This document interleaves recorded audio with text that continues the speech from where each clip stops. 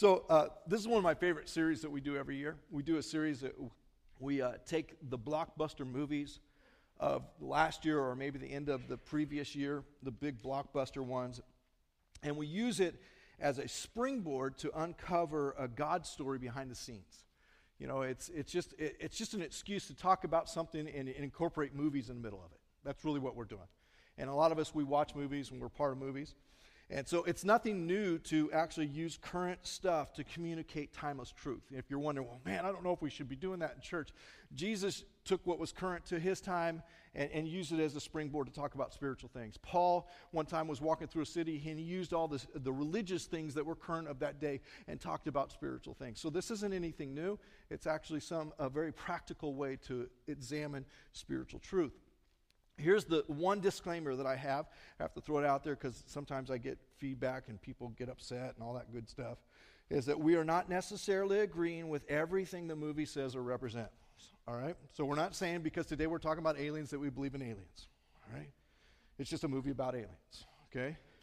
And so that's the disclaimer. I'm not necessarily a big movie watcher. I mean, I could go a long time and not watch movies, not because I'm anti-movie. I don't know.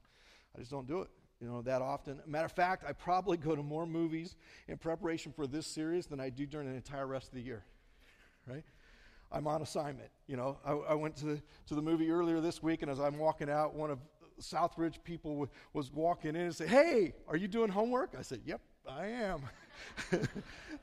So it's the one time that the church actually pays for me to go to a movie. It's really nice.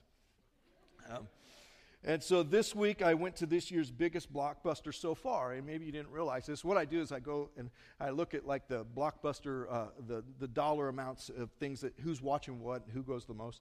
And the number one movie to this point this year is Guardians of the Galaxy. Guardians of the Galaxy. And it's full of explosions and fights and typical Marvel movie. Marvel, the comics. It's not a comic movie, but it's a Marvel type movie with good guys and villains, and there's a little humor. Let me show you the trailer. It'll kind of set you up. If you haven't seen it, you'll understand what we're talking about. So, Leah, go ahead.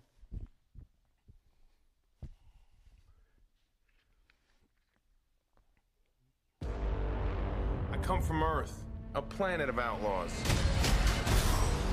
My name is Peter Quill. There's one other name you might know me by. Star-Lord. Who? Well, Star-Lord, man. Legendary outlaw.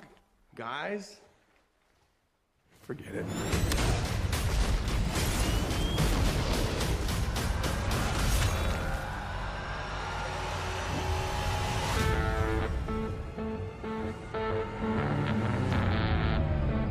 So here we are. A thief, two thugs, an assassin, and a maniac. But we're not gonna stand by as evil wipes out the galaxy. I guess we're stuck together. Partners.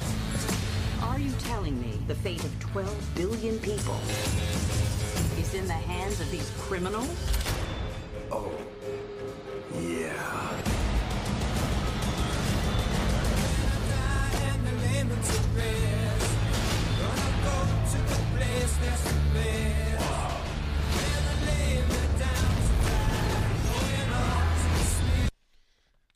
I just now realized it was Vin Diesel as the guy in the tree. I didn't know that. Well, so here's a little background, all right? Here's the background. If you haven't seen it, I'll try not to be, what do they call a spoiler alert? I'll try not to do the whole spoiler alert thing, but I'll do my best. So the story revolves around a young man, Peter Quill, who loses his mother at an early age, about 12 or so, in 1988. And it starts out, he's got this Walkman on, he's playing that old 80s music. And so his mother dies in the hospital, and he runs outside of the hospital only to be abducted by alien renegades. I mean, that's the story. And Peter Quill becomes a professional thief, traveling from planet to planet in pursuit of something that makes it all come together. He calls himself Star-Lord, even though nobody else knows he's Star-Lord. He just kind of gives himself this own hero name. And in the process, he stumbles upon a bigger issue. Doesn't that sound like life sometimes? Just doing my life, just doing my thing, and then I stumble upon something. He stumbles upon a bigger issue when he steals a powerful weapon called the Orb. And he finds himself in the middle of a life and death story and decides to get involved to save the world. That's the story. And so the character is interesting. It's Rocket, the 3-foot-tall raccoon that talks. And he's a techie, clever, ballistic, witty kind of guy. I mean, so he's got all these kind of things. He's kind of military kind of thing. He's funny. There's Groot, the tree, Vin Diesel thing, that only says 3 words during the whole movie. I am Groot. I am Groot. That's all he says. And the raccoon can interpret I am Groot into long sentences. It's kind of funny. I mean, I don't know if he's just making it up or what, but it's kind of funny. And then there's Gamora, the green lady, who is a reluctant assassin. She is untrusting. She doesn't trust anybody. She's had a life of untrust, so now she doesn't trust. And she has a personal hidden agenda that happens all the time. And then there's Drax, the muscle-bound, bald, muscle dude with scar-like tattoos. And he's bent on getting revenge on the bad guys because they killed his wife and child. And he's not the brightest bulb in the package. I mean, he's just not very smart. Matter of fact, here's one time. Peter sarcastically calls him a walking catharsis. And he resents it and says, I am not. You know, he's got this real killer voice. And then Peter responds and says, it's just a metaphor, dude. You know, like that. And Gamora says, it went right over his head. Never mind. Just leave it alone. And quickly, the bald-headed Drax guy responds and says, nothing will go over my head. I will grab it and destroy it. They all roll their eyes, and it's just kind of one of those funny little moments there. So the villains are Ronan and Thanos, who want to completely control and destroy the planet and all the people that are on it. Typical movie, Marvel-type movie, the good guys, the bad guys. So here's some possible topics that we could explore. Here's one. We're all motivated by something. What in our lives is worth dying for? That's something we could talk about. Here's another one. When you're in a difficult place, what are you going to do? Or what will you do? What do you do when you're in a difficult place? How will you react? And so that could easily be a topic. Power and control are not as great as they seem. And so we could talk about how to avoid chasing after the wrong things. And here's another one. When life hijacks your dreams, what do you do? When life hijacks your dreams, what do you do? And we could have talked about maintaining hope when it's hopeless. And then there's a place in the movie that's called Nowhere. It's actually a planet called Nowhere. And it has no regulations and no rules. And everyone is out for themselves. And we kind of just think about that. And so we could talk about the importance of finding our identity and peace in the midst of chaos. And so there's kind of some themes there we could. But today I want to talk about this thought. And it's this, is that we're all created to guard something. We're all created to guard something. You know, the definition of guard is to protect, to watch over something valuable, to defend something from attack, to keep something safe. We understand guarding. Something powerful, though, happens when we realize we have an important role to play in this guarding idea. It happens to us. All of a sudden, we get a sense of boldness, if you will, a sense of confidence, a sense of destiny, a sense of fightiness that comes alive because we understand our role as guardians of something. And so in the movie, they all finally realized that they were destined to guard the galaxy. And I think we're destined to guard something as well.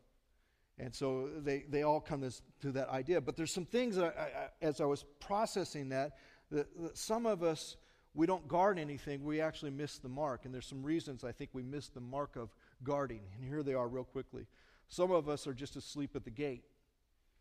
Some of us, we're supposed to be guarding, but for whatever reason, we just fell asleep. We got tired, we nodded off, and we're not guarding at all.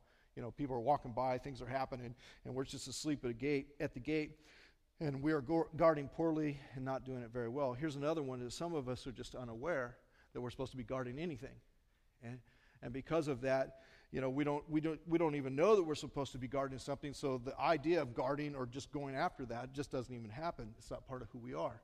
And the last one is some of us think we are the exception to this idea that we're all created to guard. Yeah, you are, and everybody else is, but not me.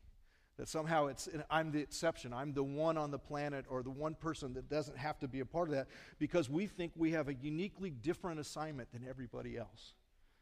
And so that kind of gets interesting, because you could take that and begin to ask or think about things that we guard because we think that's our assignment that really aren't worth guarding at all.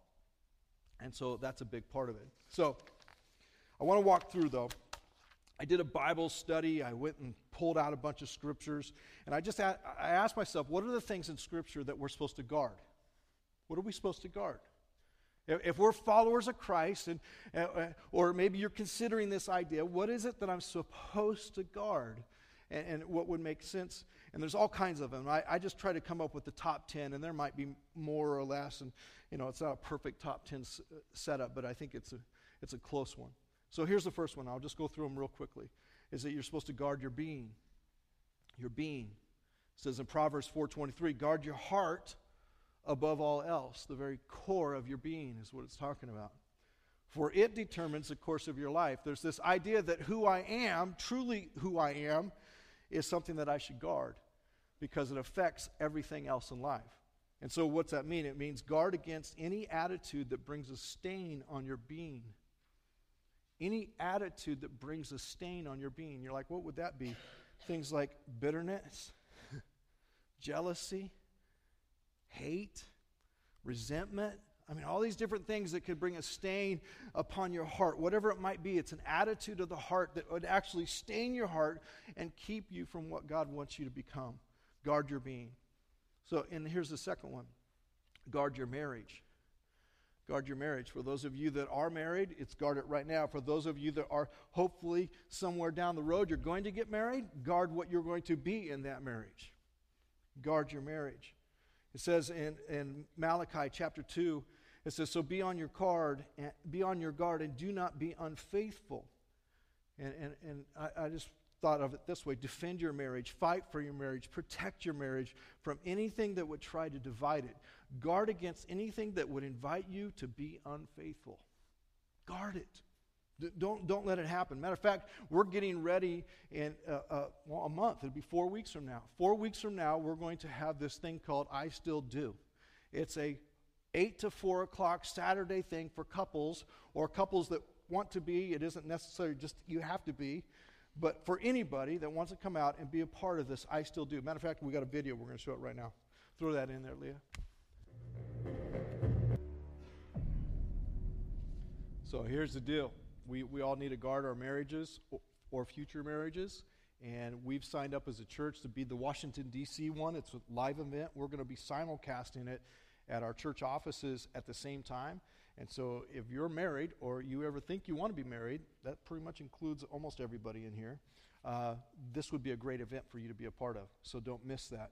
Guard your marriage. Here's the third one. Guard the truth. Proverbs 4:13. It says, hold on to instruction, do not let it go, guard it well, for it is your life. It's guarding the truth of Jesus because he said it has the power to set you free. Guard the truth. Here's another one, number 4, guard your future.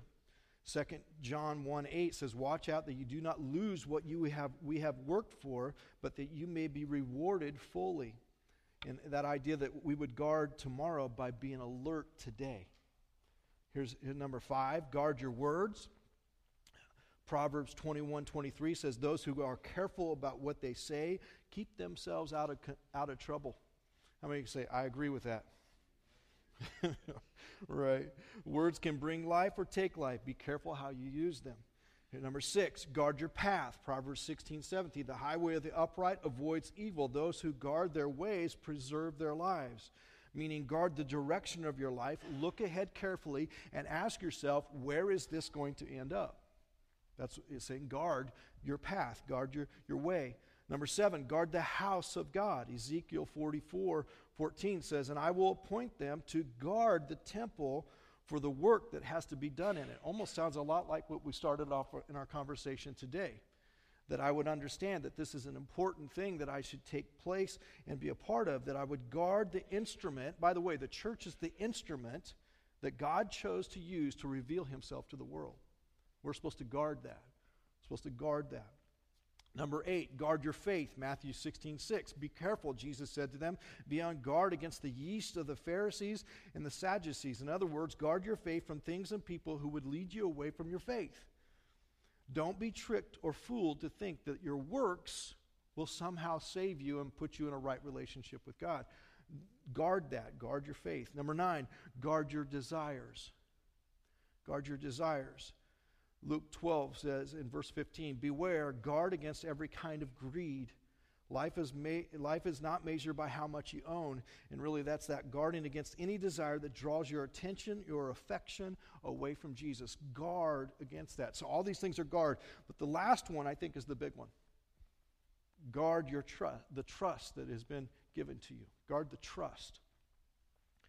2 Timothy chapter 1, verse 14. And by the way, if you go into 1 Timothy and 2 Timothy, there you can do an entire study on Paul charging a young man named Timothy to guard the faith, to guard this trust, to guard what he's put into God has put into his hands, to guard this. But it says in 2 Timothy 1, verse 14, it says, guard the good deposit. Guard the good deposit that was entrusted to you. Guard it with the help of the Holy Spirit who lives in you, lives in us. And so just let me break this down a little bit. Sometimes the trust that was regarded or talked about in this text refers to simply this idea of money. I'm going to have money and I'm going to go and put it in somebody's hand. I'm going to trust you to take care of that for me, like we do with a bank. We understand that. It's a good deposit that when I come back later, it's still going to be there. And that's the simplest idea. But sometimes the trust represents a treasured or sacred gift to hold for safekeeping. And he said, this sacred gift. Today, I got up this morning, I was thinking about what's sacred to me that's an object? I mean, because we're going to talk about things that aren't objects, but what's sacred? You know what it is I have one Bible, and it's up on my dresser, and it's from my grandmother. And it was before I gave my life to Christ. It's before I began to serve him. She had written my name in that Bible. And so it always reminds me that God had me on his mind well before I ever thought of him. It always reminds me of that. It's that sacred thing that, you could take probably everything I have away from me. All the motorcycles I have, maybe, no. You could take all the things I have away from me, but that one thing is probably the most precious object that I own, because that's what it represents. And so it's this sacred trust that I'm going to trust, that I'm going to care for this. And one day I hope that I can give it to my kids or pass it on or whatever, but I don't know what to do with it. It's just that important to me. And so it's this guarding something that's sacred or treasured. Biblically, though, check this out. There's a couple things that are sacred for us to guard. And here's one of them. Children are actually a sacred trust. Your children are gifts from God as a sacred trust. He's giving you children that you would guard them as a trust given from the Lord, that when he comes back for what he gave you, it would be there. All right? Here's another one, is that children are a sacred trust. The gospel message that you've received is a sacred trust. The fact that you know that Jesus died on the cross for you and you were unable to do anything about that yourself is a sacred trust. Here's another one. Your spiritual gift is a sacred trust. And so here's the point of this verse, that I'm not just guarding something for myself. There's part of it that I guard it because it's going to make a difference in my life personally. I'm not just guarding something for myself. I'm guarding so I might be able to at some point pass it on. And so here lies the point of today's message. All those guarding things that we just talked about pointing to this one thought. If we do not guard, we do not have anything to pass on. If we do not guard, we do not have anything to pass on. And so, this is the big idea. If our faith is faithless, if our being is stained, if our truth is not truth of all, if the house of God is not a place of healing, if our marriages are unfaithful, if our desires are darkened, if our words are dangerous, we have nothing to guard and nothing to give away. That's why guarding is so important. That's why guarding is so important. So that's the first point. It's not necessarily for me to guard, it's for somebody else to have. The second thought, and this comes from this verse as well, I'm not guarding by myself. It's not up to you to click your heels, snap your fingers, and make it happen. It's up to you to surrender to the work of the Holy Spirit in your life to help you do it. He's the one that makes it happen.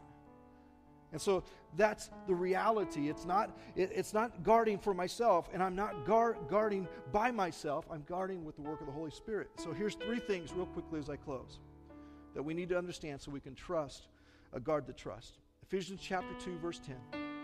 God has made us what we are. God has made us what we are. He has created us in Christ Jesus to live lives filled with good works that He has prepared for us to do. 3 thoughts. First one is this. We all have a broken story. We all have a broken story. There is not a person in this room that can say, not me. No, you have a broken story. You might not even be aware of it, but you have a broken story. See, many of us look at what we are and use our past as an excuse for why we can't be a guardian. I have a background. I have a record. I have a past. I've had a bad experience. And the truth, we all come from some kind of struggle or difficulty. Just like in the movie, they had all come from something that was bad. They had all come from something that was not quite right. They had all come from home life that was backwards. They all came from relationships that had blown up in their face. They had all come from these broken backgrounds. But yet God, for us, is in the middle of that. We are His workmanship. In spite of our brokenness, God is still in the midst of us. See, and here's what happens. We might feel like we have been snatched by aliens. But our broken story is what equips us to be guardians. And those who have lost something know the importance of guarding something. Think about it. You become a great guard because you've lost something. You know what it means to lose. You know what it means to be broken. And you're going to guard so that somebody else doesn't have to experience the depth of that brokenness. You get that. The question is, will we let God use it for His glory? Will we let our brokenness be used by God? We are all His workmanship. We are all created by God. God has made us what we are. Here's the second point, is we all have an amazing opportunity. It's called this life. We all have an amazing opportunity to live lives filled with good works. We might be a motley crew. Really. Motley crew. Motley crew. Motley crew. Motley crew. We might be. Matter of fact, we are. God would use us. He gives us an opportunity. We have an opportunity to be winners when life has always been losing. We have an opportunity to be heroes when we've always been something else.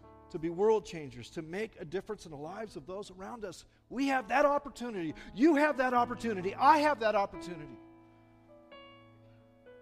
And see, sometimes life just places us in the middle of opportunities to be guardians.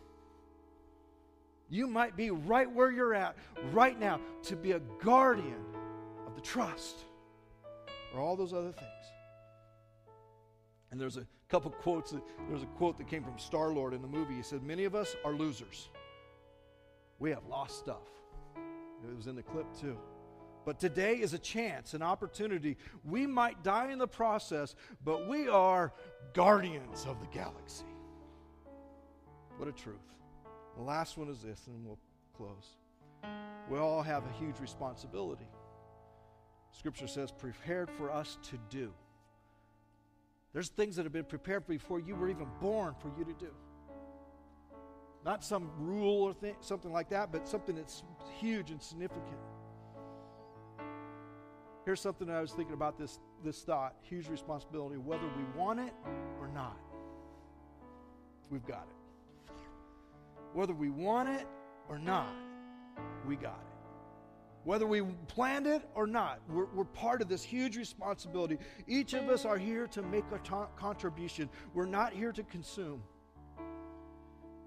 I love what Rocket, the raccoon, said in the movie. He said this, great quote, I didn't ask to get made. I didn't ask to get made, but I'm here. And so I have a responsibility. And then Quill, he has a great line in there too. He was willing to risk his life because of an unseen responsibility that he sensed. He was willing to risk his life for a green girl. And he said this to her after he did it. He risked his life. He said, I saw you out there, and I could not let you die. I saw you out there, and I could not let you die. I have a responsibility. Let's pray. So our hearts are bowed before the God that created all of us. He's made us what we are. Our past, our experiences, everything that we have. As we bow our hearts, God, Lord, may we step up to the challenge, to the invitation to guard what's been entrusted to us, the good deposit. Lord, whether it be the message of the gospel, whether it be the children that are around us, whether it be the opportunities, whatever it might be, Lord, may we guard it and bring glory and honor to you. Lord, we thank you for the opportunity. In Jesus' name, amen.